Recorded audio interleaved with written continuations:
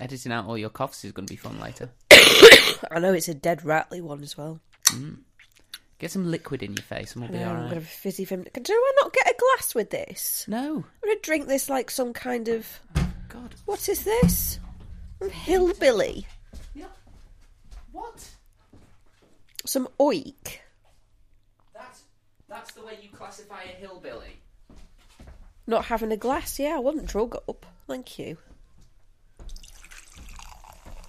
You weren't drugged up? No, I didn't say drugged, I said drug. That's definitely a word. Oh, getting some lovely ASMR there. Fizzle, fizzle, fizzle. It's fizzy Vimto for anybody who doesn't know, because I don't really drink. So. But you do drink fizzy Vimto? I do drink fizzy Vimto. You do like fizzy Vimto? I need the boost. I've got to go back to my painting soon. Joe's literally got an hour. Okay. Dear listeners. Have a sip. Is it nice? Fine vintage. Is it soothing that throat? Yeah. Since 1900 it says on Vimto.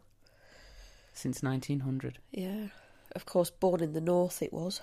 Hey up, I'm Joe Heathcote, and this is Consistently Eccentric, a British history podcast where we try to make sense of some of the lesser known and more absurd people and events these islands have produced. So let's get started with...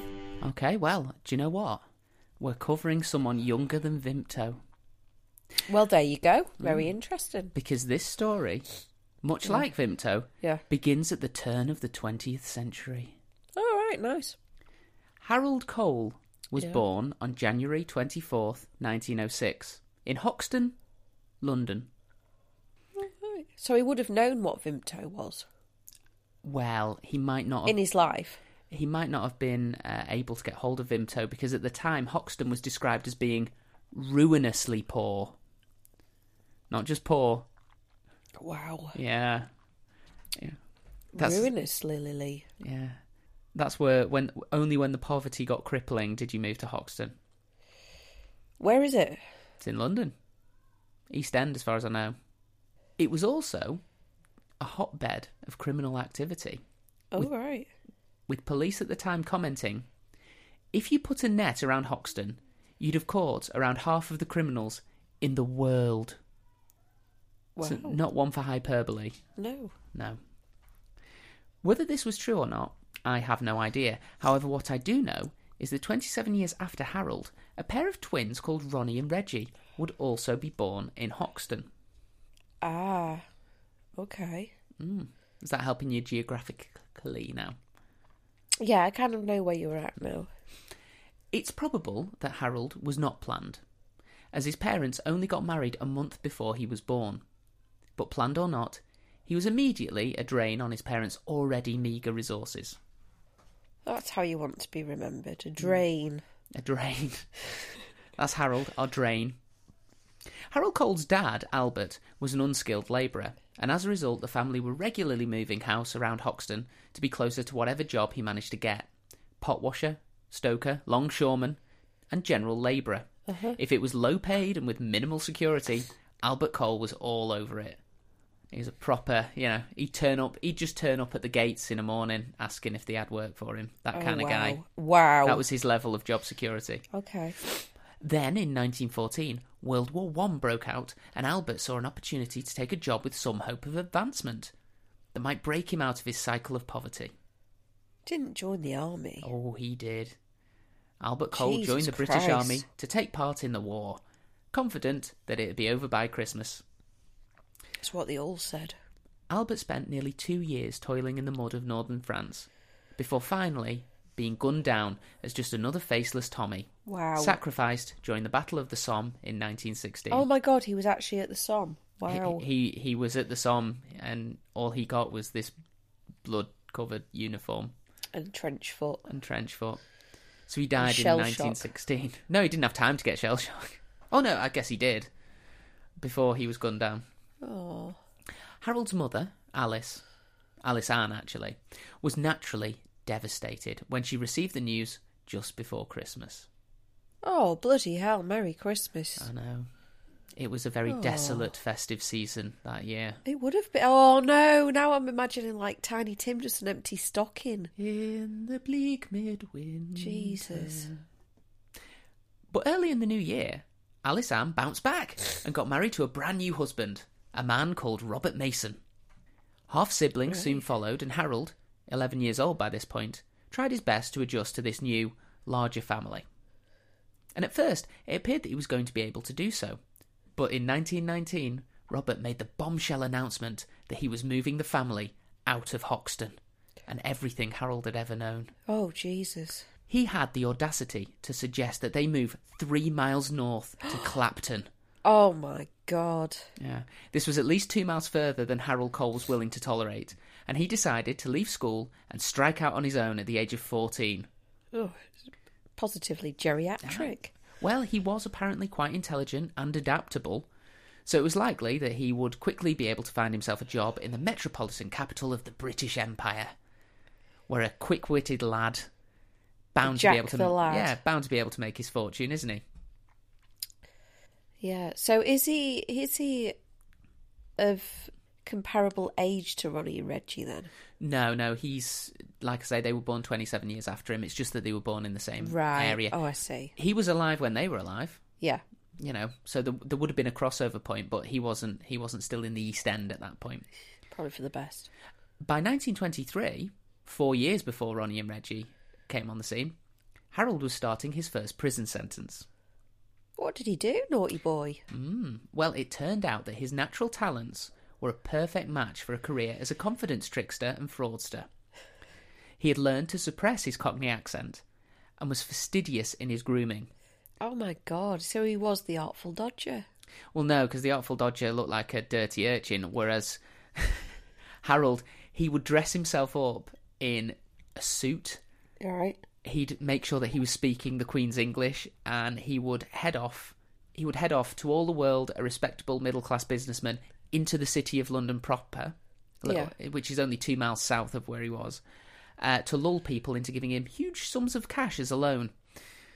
He would what? What? I want to know what his well, the scam would change. So sometimes it was he was starting a business and he would be able to talk somebody into, sort of becoming a shareholder in his business. Yeah. He'd say whatever until he had big bags of cash, and then he would return to Hoxton and live the high life until the next time he needed to take out a loan. Uh-huh. So it's pretty much a hand-to-mouth kind of thing. He'd get a big score, but then he wasn't very good at keeping hold of money. Fair enough. He liked a lot of things like alcohol and prostitutes. Oh, wow. And gambling. It's a proper man about town. But of course, also, he had to keep up this persona, so he's also buying silk shirts, ascots, fancy hats. He had to look the part as well. Wow. Despite being caught a few more times during the 1920s and the early 1930s, most of the criminal class of London agreed that there was no better confidence trickster than Harold Cole. Wow, he was it. He was the biz. Yeah. Excellence. But everybody would know who he was, though, by then. Oh, everybody in Hoxton knew who he was, but he was going to other parts of London.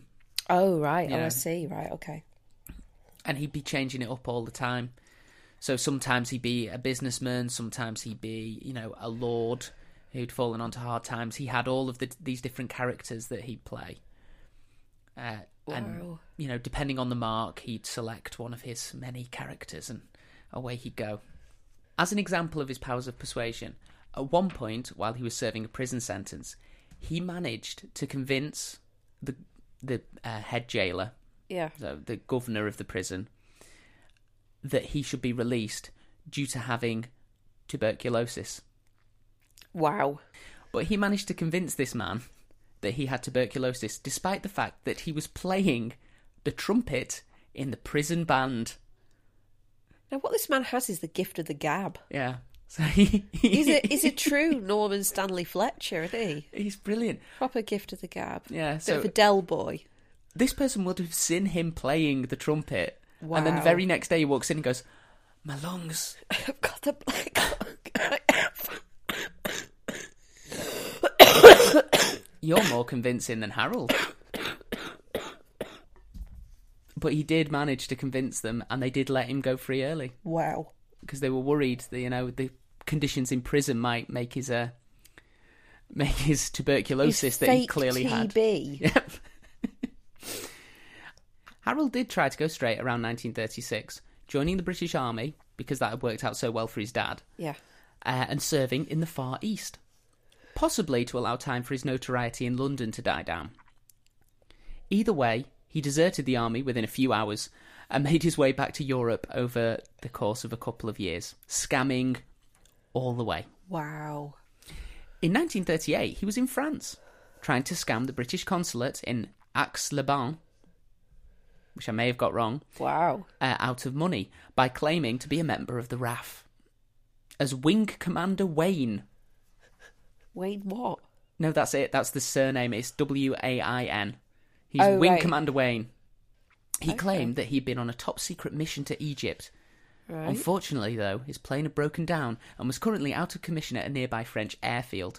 So surely the consul could see their way to spotting the Wing Commander 50 quid, so he could get it fixed and could get back on with his clandestine work. I mean, it takes some kahunas, doesn't it, really? What, to go to the British consulate and go, I'm on a secret mission for the British. Yeah. But we're the British and we don't know about it. That's because it's a secret. Sensibly, Philip Lawton Bramley, who was, the consul at the time, mainly because he had a double-barreled name. Of course. So, of course, he's going to work for the Foreign Office. He'd been educated at the most exclusive private schools and had quickly marked Wayne as not behaving as one of the officer class. Oh, right. Oh, probably. Really? I'd imagine the officer class to do drinking, drugs and gambling and Well, I think women. I think that's part of the problem, though. I think Harold would behave in the way a poor person thought a posh person would behave. Oh, right, okay. And proper posh people were looking at him and going, wait a minute, he's way too straight-laced. Yeah. He's way too formal. This Yeah, isn't, yeah. this is a caricature. This isn't right. Undeterred, though, Harold Cole carried on his swindler's tour of France, scamming as many provincial diplomats. Swindler's list. Made myself laugh. Swindler's List. You really wanted to do a joke about a Holocaust film? It's the closest I could get to the wars. Fair enough. Okay. Undeterred, Harold Cole carried on his swindler's list of France, scamming as many provincial diplomats and officials as possible while they were distracted by the looming threat of war. His luck finally ran out on February 13th, 1939, when he was caught by authorities trying to run yet another scam.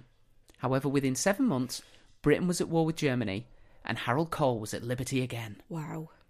It's like we have bigger stuff to worry about, Harold. Just piss off. Yeah. Having spent a few years impersonating an officer in the British Armed Forces, Yeah. Cole figured he may as well try and be one in real life. So in September 1939, he rocked up to a recruiting station for the Royal Engineers in Colchester Right. to sign up for duty. Okay. Cole applied his command skills to schmoozing with the officers. He referred to them as old man and old sport, and pretty much anything with old prefixed. Oh, what ho, old lemon! Old sock. I like old sock. Might start referring to you as old sock. You probably could. Legitimately today, I'm absolutely grimy as. Well, he proves to be a very quick study of the drills and stuff. So while everyone was just training up in basic, Yeah. he was very quick on it. He could pick things up and replicate them almost immediately. Wow. And his charm offensive was so powerful that he was promoted to a lance corporal within a week. So he got his first promotion in the British Army within a week. Powers. No, he just, what ho, old bean? Look at how well I march, dum dum dum. And they're like, yes. Because bear in mind, There's a chap. this was right at the start of the war where they were getting loads and loads of recruits coming in. Yeah. So the vast majority of these people would not have been dressed as sharply as Harold. They wouldn't have been as Wow. well groomed. They wouldn't No. have been, as at ease with the entire situation with the officers as he was. So he stood out straight away from the rank and file. The Royal Engineers headed for France on September 24th, 1939, as part of the nearly 400,000 men of the British Expeditionary Force, to provide support to the Allied armies of mainland Europe. Cole was stationed just south of Lille as part of a group maintaining a supply depot and constructing pillbox fortifications in the nearby countryside in preparation for any offence from the Axis powers. So the pillboxes are those concrete ones that just have the little slit in Yeah. them. You know, the ones you can still see on the beaches and stuff. Yeah. There's some in this country. There's some in France. Yeah, well, he constructed some of those ones in France, Wow. near Lille. Without the threat of imminent battle, though, because this was the time of the phony war, Right. where everyone sort of got ready and then nothing happened for a while.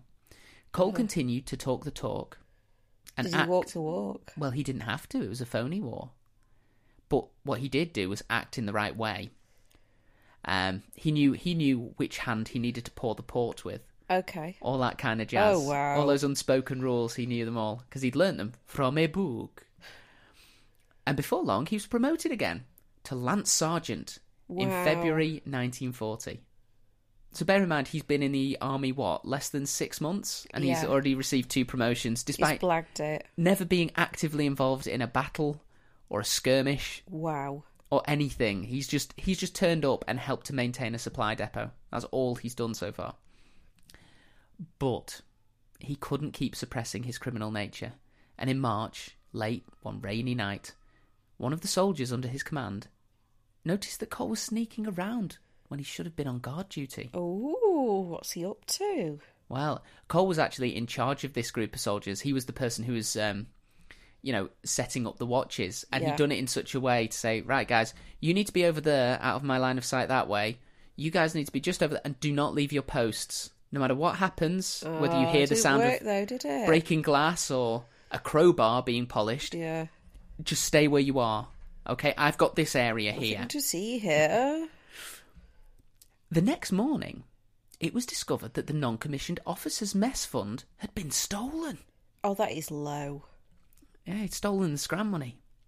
The soldier who had seen Cole sneaking about, a man called Moran, reported his suspicions to the authorities, who decided to give Cole enough rope to hang himself and put him in charge of the investigation.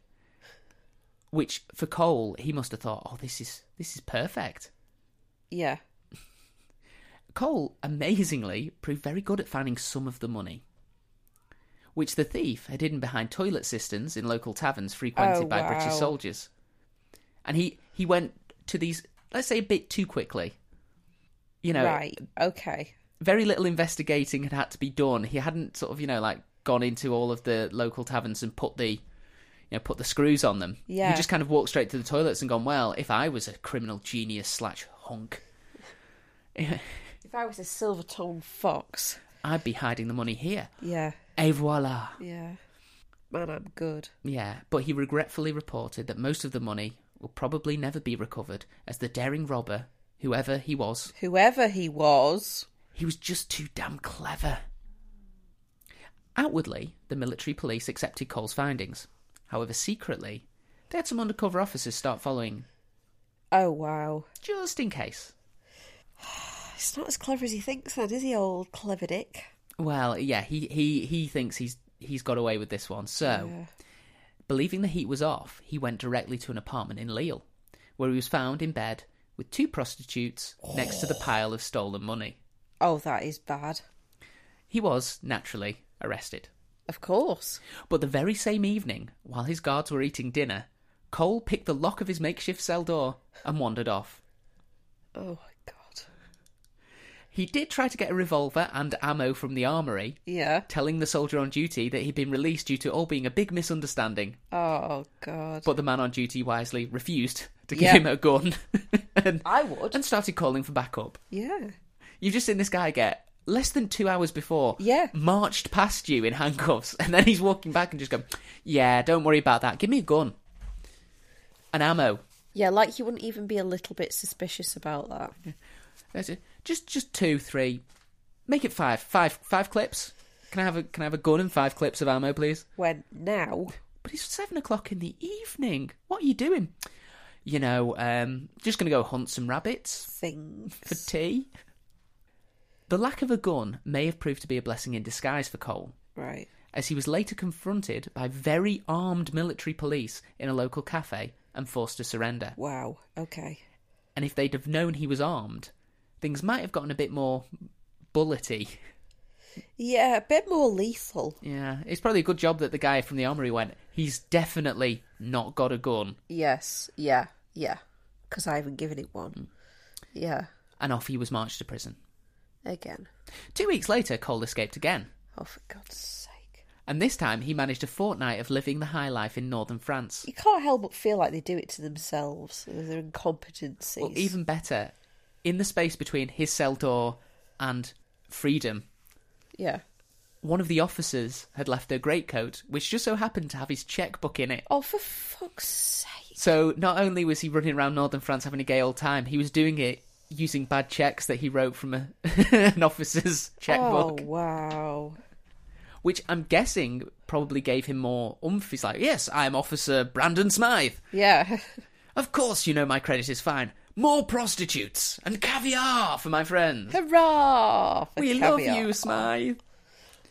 When he was recaptured, the military police wisely placed him in a literal stone fortress, Yeah. designed to the exacting specifications of the Sun King himself, Louis XIV. Oh. So he was placed in what would have been a literal dungeon, because he kept escaping from whatever makeshift jail they put him in.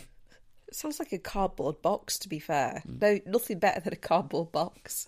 Well, despite being subject to medieval levels of incarceration, Yeah. Cole tried and succeeded in escaping several more times. Oh my God.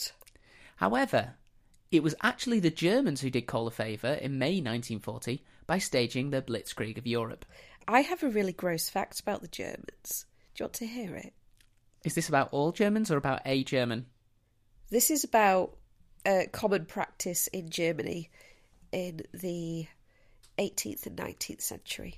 Let's hear your disgusting fact. Okay, so our little boy, you can't call hot dogs because he gets upset and thinks it's a dog in a bun.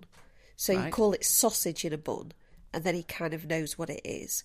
Well, I went and had a look and see why hot dogs are called hot dogs. And in the 18th and 19th centuries in Germany, it was common practice to use dog meat in sausages, in bratwurst. And that's why they're called hot dogs. Wow, That's my really gross fact. that's a pretty gross fact. Yeah. Well, to be fair, you advertised it as a gross fact. Yeah. You delivered on that, I did. 100%. But now we're done with the fact and we're back to the Blitzkrieg. Yes. In just 6 weeks, the Nazi forces had overrun Belgium, the Netherlands, the Netherlands. The Netherlands. How did they manage that? They took over the Netherlands. Think of a wonderful thought. The Netherlands. They'd spent half a day subjugating Luxembourg, as is tradition, because it doesn't take that long to subjugate Luxembourg, really. No. You leave a dozen people with one grenade, and yeah. You're done. And 2/3 of France. Wow. As it became clear that a retreat was going to have to take place, the long-suffering guards assigned to Cole reportedly unlocked his cell and said, "I don't care a bugger what you do. We're off." Okay. What Cole did, rather than head for Dunkirk, was to find a married woman called Madeleine de Rum Okay. and convince her and her young son to move with him to La Madeleine, which is nice considering it's her name, Yeah. near Lille. Oh. Cole was now just one of thousands of British soldiers stuck behind German lines in northern France, having to evade German spies, such as the amazingly named Dutchman Cornelius Johannes Antonius Verloop. What a name. I know, it just keeps going and it keeps getting better. It does. Do you know what's making me really happy, though? Is the fact that during all this, Paddy would be there. She'd be... Not yet. Would she not quite be there Paddy yet? wouldn't be there yet. Because the spying networks in occupied France has only literally just been occupied, so it took a little right, while okay. for Paddy to get out there. She's there soon, though. She will be there at some point. Yeah. She's not in this story, though. No. It's not like he's walking down the street. Should add the is it advocat? What's the word? Advocar's a drink. Yeah, I know it is. Caveat? Caveat. Okay. The caveat, you're thinking of a specific episode that we did many moons ago. Many, many moons ago. Forever my favourite lady in the whole world. Paddy O'Sullivan. Yeah. Spy. Extraordinaire. Well, yeah. And Fair a true brick. She was a true brick. I'll give you that one. So, yeah. the German spy network, they knew that there were a lot of British soldiers who hadn't got off the beaches but hadn't been captured. Yeah. And they were like, right, we've got to weed these guys out as quickly as possible. We need to secure our gains. Uh-huh. Some of the more enterprising French began trying to transport the British south, over 600 miles towards Marseille, where they could head back to England via neutral Spain. Oh. So you had to get from occupied France to Vichy France, which was the sort of independent bit at the bottom. And then from there you could get through to Spain, and then you'd travel back up. Yeah. Yeah. Cole became aware of this people smuggling network and, ever the opportunist, saw that it was a perfect chance to make some money.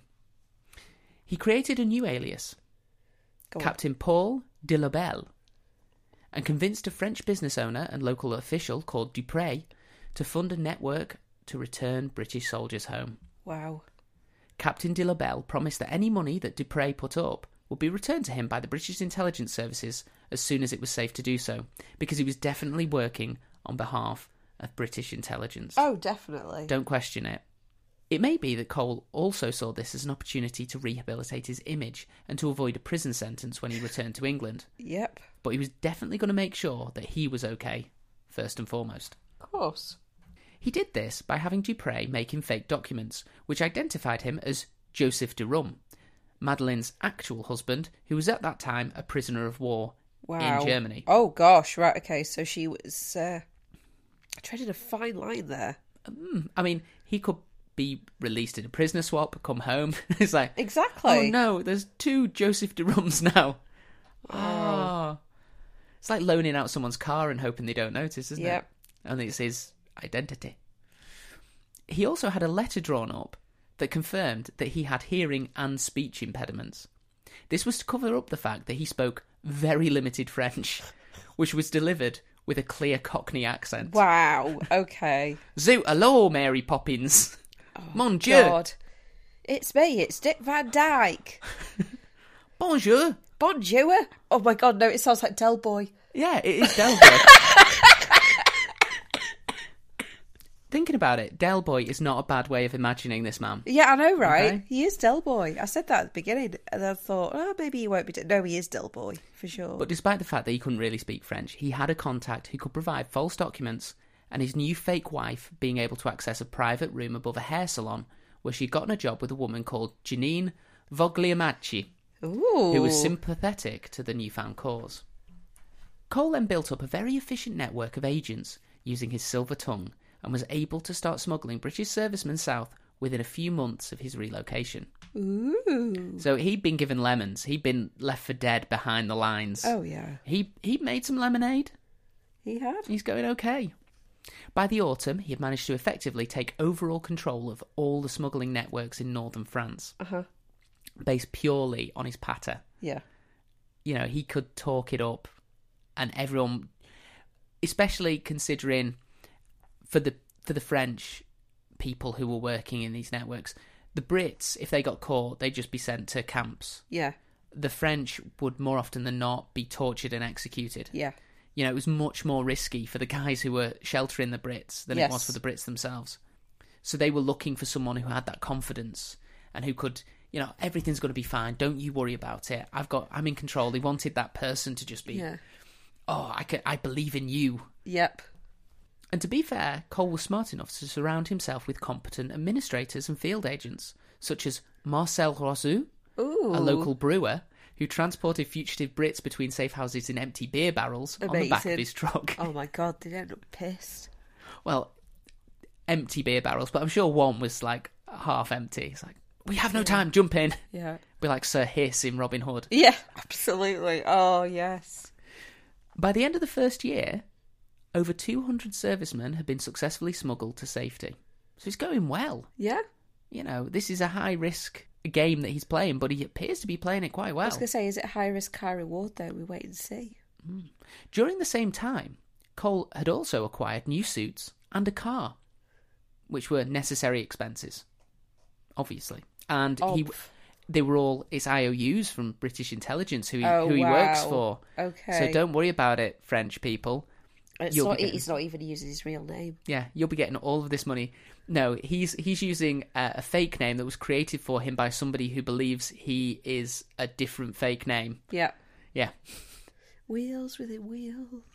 In February 1941, Cole was invited to travel to Marseille himself to meet with Scotsman Ian Garrow from British intelligence. Oh, wow. Garrow had set up a network smuggling British servicemen from Marseille to Spain and realised that if Cole's network was joined to his, they would have a complete route mapped out.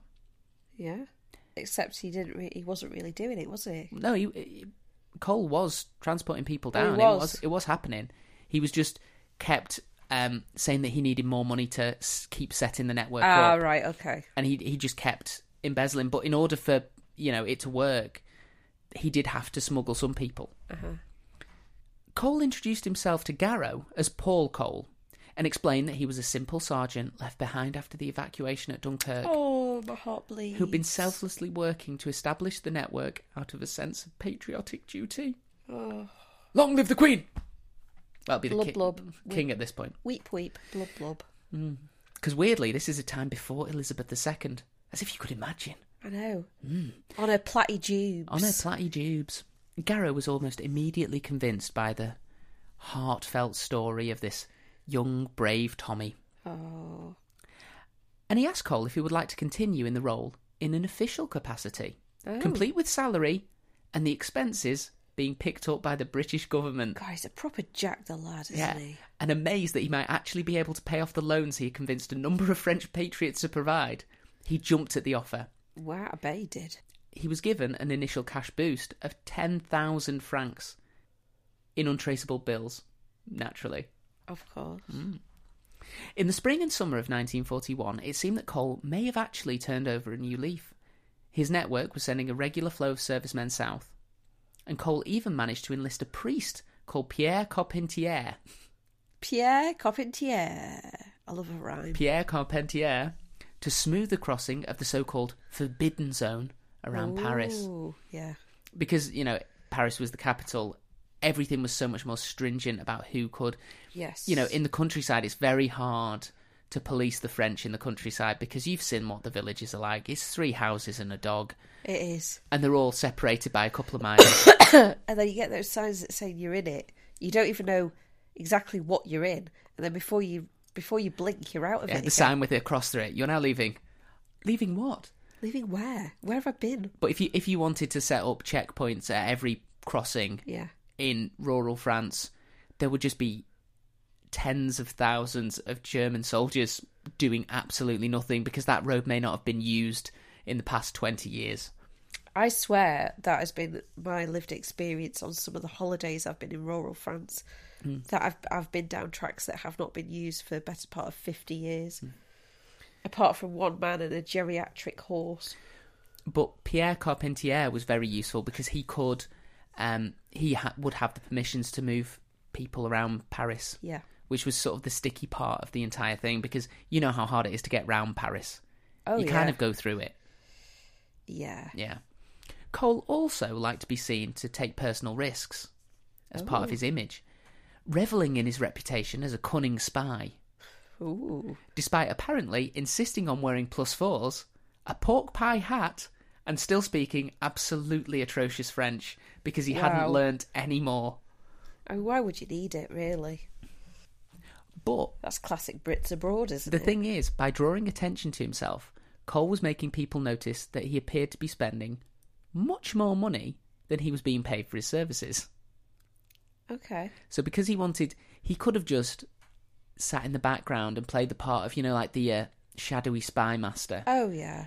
He's conducting it all from a back room in a hairdresser's, but you never actually see him do anything. Yeah. But no, he was out there, brand new clothes every day, driving this flash car. Uh-huh. It was more than a government wage would be. Yeah. The amount that he was spending. Some of this could be explained by his developing of a side hustle, collecting intelligence for MI6. And this connection may have made Cole feel that his position was untouchable. So he was drawing a bit more money because he was passing the information along. It was soon discovered, though, that he was also making money by sneaking Jewish people to safety by pretending they were Polish airmen. Okay. And all this cost the Jewish men was their entire life savings Oh. in cash. So you made the reference to Schindler's List. Yeah, I Schindler, did. who did it in a selfless, I don't care if I bankrupt myself. Yeah. I'm not being part of this. This Harold- really was Swindler's Harold List. Cole was Swindler's List. He would Wow. get you to safety, but once you got there, you would have the clothes on your back and a Polish passport. So Yeah. there you go. Oh, God. But even this was not enough for Cole. And by October 1941, it was really only Ian Garrow himself who didn't think that Cole was skimming money off the top of the network's funds on a regular basis. Eesh. But because Garrow was the guy in charge, Yeah. he was getting away with it. Everyone was going to Garrow and going, Oh, look, my God. he spends weeks, we don't know where he is, he's somewhere in Lille. He's got a different woman on his arm every night. Yeah. And then he comes back and tells us that he's got no money and that he needs more money to help with the network. And we don't know what he's doing. And Garrow's going, trust him. He's British. Wow. How can you not trust him? Who's British? Unfortunately for Cole, Ian Garrow was arrested by the Vichy French later in October 1941 and was replaced by Albert Gouris, Greece? a Belgian who disliked Cole from the very first time they met and could absolutely believe that this greasy little spiv from England Yeah. was stealing to line his own pockets. Ooh. Cole, believing he was still above suspicion, was getting a bit sloppy, and it took only a matter of days for Albert to gather irrefutable evidence of Cole's frauds. Yeah, it's a bit obvious though, isn't it? He invited Cole to a meeting on November 1st in Marseille, where Cole was confronted with mountains of damning evidence of his fraudulent dealings, and was promptly arrested via a punch that fractured his jaw, Wow. because that's how the Belgians arrest someone. Yeah. They never cover that in Poirot, No, they don't. but after he's done his pithy little speech, he Yes. cold clocks. Man or woman, whoever it Yeah. is, he just cold clocks them right on the jaw. They locked him in a bathroom and debated what to do with him. Flush him down the toilet. Well, without access to a secure prison, many of the network leaders were in favour of simply executing Cole. Because Oh, wow. Yeah, he knows okay. too much. Yeah. And he is not someone you can rely on to keep his Yeah. mouth shut. He's not trustworthy at all, is he? While they were busy debating if, and if so how, to execute Cole, Yeah. Cole jimmied open a window and escaped. You know my feelings on incompetence, Joe. Well, they didn't know that he was basically, the Cockney Houdini. Yeah. Cockney Houdini. Cole headed back to Lille. He sought help from his associates there, who at first refused to believe that he'd been stealing from them, even now, because when you've been conned, Yes. and for some of these guys it was thousands of Oh, pounds, yeah. Yeah. You big, know. big pennies. you don't want to admit that you've been a fool, so you sort of No. buy in even harder. Uh-huh. However, he was soon forced to fend for himself, and proved to not be very good at it. No. Cole was caught by the Abwehr agents on December 6th, 1941. Oh, dear. Harold Cole was a man who ultimately only cared about himself, Yes, he did. and he quickly realised that the best way to save his own skin was to give up all of his former allies, who he had spent the Oh. last 2 years working with, For goodness sake. as a cover for defrauding them in order to fund his own lavish Oh, lifestyle, God. with very minimal prompting. Oh. And we're not talking torture here, we're talking they handed him a pen and gave him a sort of, Yeah. look. Yeah. He wrote a detailed 30-page report identifying anyone and everyone who had been tirelessly working to return What British a servicemen to Britain. weaselly, sleazy little bastard. Yeah. And when I say minimal prompting, the reports from the Abwehr agents say that they were genuinely surprised and a little bit disgusted by how quickly he gave up the information. I just imagine he blurted it straight out. There wasn't even a question. If it's like the people that you are helping by betraying your friends, when even they are going, Jesus Christ, Yeah. this guy is a slimy piece of shit. See, Noxie's disgusted. Yeah, Noxie's very disgusted, as well she might be. Dupré, the man he had defrauded the most, was quickly arrested and died in a German concentration camp, while the priest, Carpentier, was executed along with dozens of other brave agents who had made the mistake of trusting in the character of Cole. Overall, up to 150 men and women were given up by Cole, earning him the title of the worst traitor of World War II. Oh, what? It was made all the worse by the fact that he actively took part in German operations to entrap his former comrades, having to look them dead in the eyes and lie to them before the trap was sprung. So he'd arrange meetups with people and go, I managed to escape. Yeah. We need to talk because, you know, they've got bits of information and we need to shut down certain arms of the network. Yeah. And then when they turned up to the meetup, he'd sit and chat to them for a little while, and then the agents would come out. Oh, for God's sake. So he's a proper sleaze bag then. He knows what he cares about, and what he cares about is Harold Cole. God's sake. The fact that he'd been doing good work for 2 years in terms of returning people home was completely coincidental. It was just the best way for him to keep his lifestyle going as long as he could. I'll do this, but what's in it for me? Oh, yeah. He's not the kind of guy... If you were broken down on the side of the road and you needed help changing a tyre, he's not the kind of guy who's going to pull over. No. Not unless you promised to give him your car. Well, if he was driving past and you had a couple of bags of cash in the back of the car that he clocked, then he'd pull over. He'd be your best friend. Yeah. He had bought his life at the cost of ruining the lives of hundreds, but he knew that it was likely only a reprieve. Therefore, he immediately began planning to escape his German handlers. Oh, for God's sake. Because he's like, as soon as they've shut down the network, they're going to be putting me in a camp as well. Yeah. You know, I've got until I give up the last of my information, and then I'm probably going to have exactly the same fate. Yeah. On December 14th, only 8 days after his capture, he managed to escape with the help of a 19-year-old woman called Suzanne Warringham. Okay. She believed his patter that he was a secret agent being hunted by the Gestapo, and was so caught up in the romance of it all that she agreed to help on the spot. Wow. She was so caught up in it, actually, that she married Henry Cole in April 1942. How many times is this bloke married? No, he's never been married. He's had girlfriends, and he's been with married women. Oh, right, okay. But he's never actually been married to this point. Yeah, they got married in April 1942 while he was on the run from practically everyone in Northern Europe, because now he's on the run from the Allied powers and from the Axis powers. Yeah. So... Cole was busy trying to raise funds to escape. She picked well. Yeah. Well, no, as far as she was concerned, he was a dashing secret agent on the run from the Gestapo. Yeah. And she was going to help him. Of course she was. Yeah. And then they retired some tropical island with all the money that a grateful, Her Majesty's government will bestow upon Cole. Yeah. Not a match with a platty tubes. Very, very James Bond. Think very James Bond. Yeah, only with less Sean Connery striking women.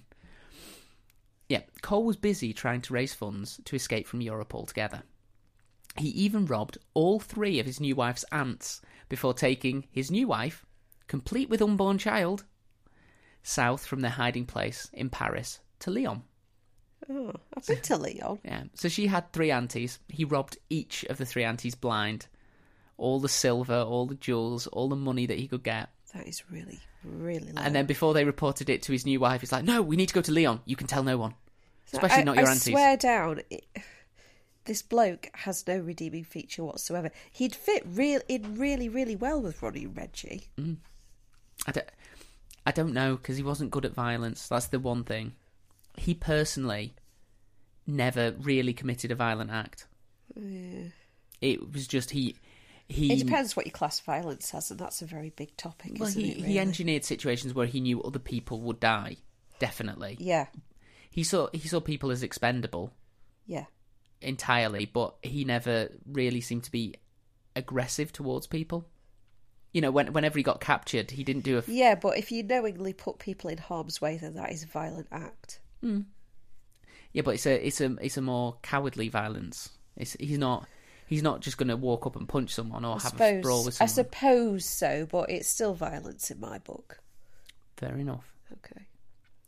Cole had managed to raise a few thousand francs by this point in Lyon, and he was almost ready to leave for good when he was caught again by the Vichy police. Ooh, the Vichyssoise. For Cole, actually, this was the best case scenario as far as capture went. If any Allied forces found him, They were now well prepared to shoot him on sight for his betrayal, Bet while they the bloody Germans were. would likely have executed him as a spy.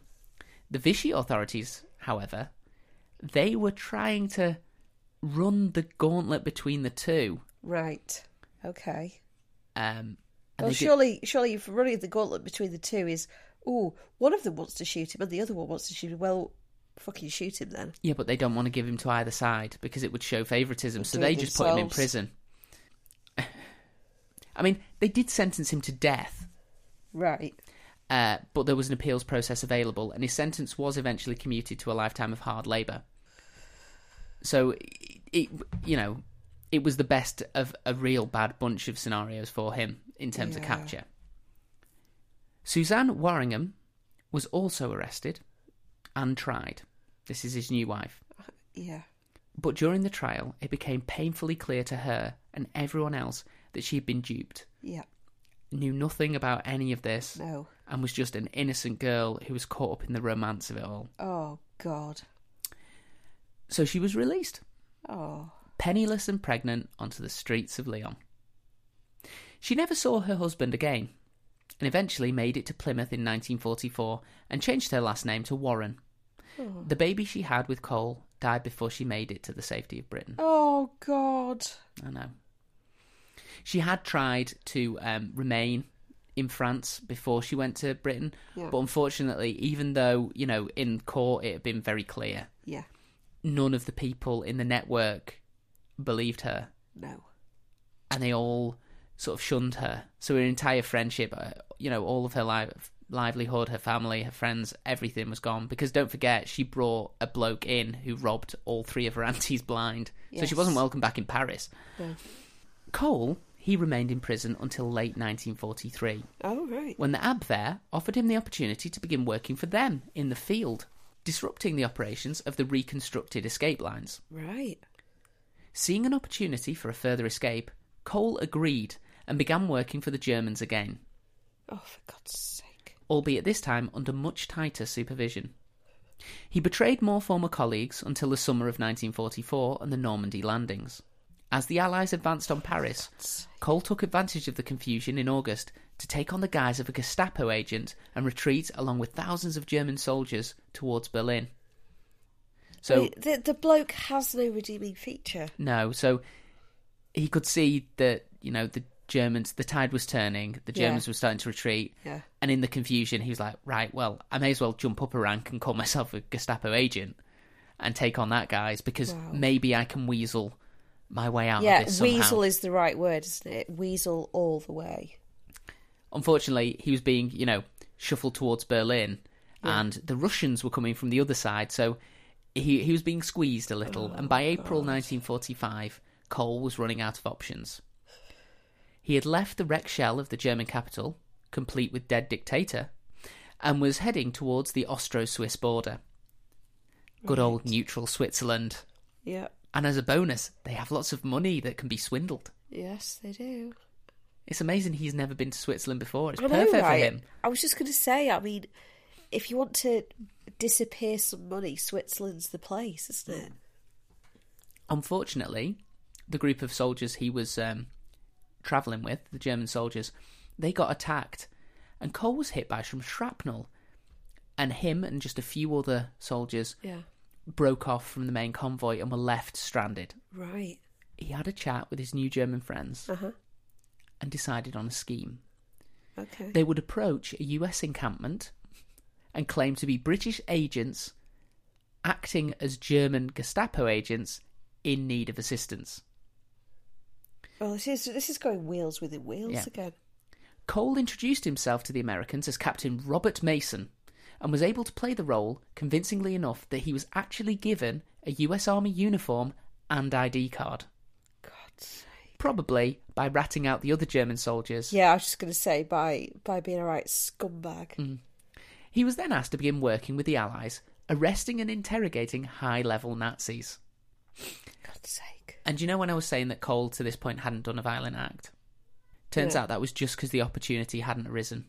Oh, right, so he was Because- a proper scumbag then. Now that he was being told, we want you to be a Nazi hunter, he was finally able to let out some of the frustration, and he committed at least one murder of a German prisoner. or war crime, if you prefer. Fuck's sake. To the point where it was, described as he walked over to a handcuffed prisoner and shot him in the head from point blank range. Finally feeling like he's in a position of power, having been running for a couple of years now, he committed at least one murder. But it's likely to have been a lot more. Goodness sake. If the enthusiasm in his new job was to try and avoid suspicion, it didn't work for long. On June 11th, 1945, British intelligence agent Peter Hope finally caught up with Cole. It's about time. And very wisely, shot him in the leg to ensure that he wouldn't escape. Okay, that is, Just as a matter of course. It's just, right. Not going anywhere now, are you, bastard face? Cole was taken to a prison in Paris to await trial. However, as this was Harold Cole, he escaped just before his trial on November 18th, 1945, stole an American officer's uniform, and disappeared into the streets of the city. However, this time, there was no fog of war to disappear into. No. And a massive manhunt ensued. God's sake. Unable to gain forged papers, Cole was trapped in the city, trying to avoid detection. He eventually found his way to a room above a disreputable bar called Billy's Bar, where one of the patrons recognised him and quietly informed the authorities. At 10 a.m. on January 8th, 1946, two French policemen made their way up to the fourth floor to arrest Harold Cole. Cole, hearing the footsteps, was prepared and opened fire immediately. Wow. But for all of his talk of exploits in the army, he was not really any good at actually firing a gun. Right.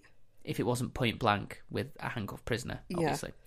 One of the policemen, called Raymond Cotty, was a very good shot, however, and managed to hit Cole directly in his heart. Wow. That is a good shot. The silver-tongued Cockney fell backwards without uttering another word. Harold Cole was described kindly as among the most selfish and callous traitors who ever served the enemy in a time of war. Yep. And unkindly as a con-man, thief, and utter shit who betrayed his country to the highest bidder for money. Yep. I leave it up to you to decide which description is most fitting. Both. Both. All of it. And more, probably. And that is the story of Harold Cole. Wow. The anti-British secret agent. Yeah. The antithesis of the Ministry of Ungentlemanly Affairs. Yeah. No honour. No honour. No honour at all. At all. Right. And the source that we used for this one. Turncoat. The Strange Case of British Sergeant Harold Cole, the Worst Traitor of the War, by Brendan M. Murphy. And the book itself actually gives a lot more detail about the characters that were around Harold. Right. It gives you the backstories of like Dupuy and of the priest and all of these people who he betrayed, and it's really, really heartbreaking to hear how these generally, I mean, Dupuy was quite old, but genuinely most of them were quite young and idealistic, and they just wanted to do something to help the resistance and to help liberate France, and he just sucked it all in. All of their affection, all of their praise, all of their money, and then just betrayed the shit out of them so quickly. Wow. So quickly that it made German secret agents sick. And that's saying something. Isn't it? I mean, so there you go. Yes. A happy story for over the Plattijubes. Plattijubes? Plattijubes? I don't think we can say any more, can we? No. Plattijubes. Plattijubes. Hi there, it's Emma, Chief Organiser at Consistently Eccentric, here to remind you all that if you like what you hear, you can catch up with all previous episodes and session series by searching for us on Acast, Spotify and iTunes. How fancy. You can also join us on Instagram at Consistently Eccentric Podcast, where we update on the weekly episode and post all of our bonus content for you lucky lot. See you next week.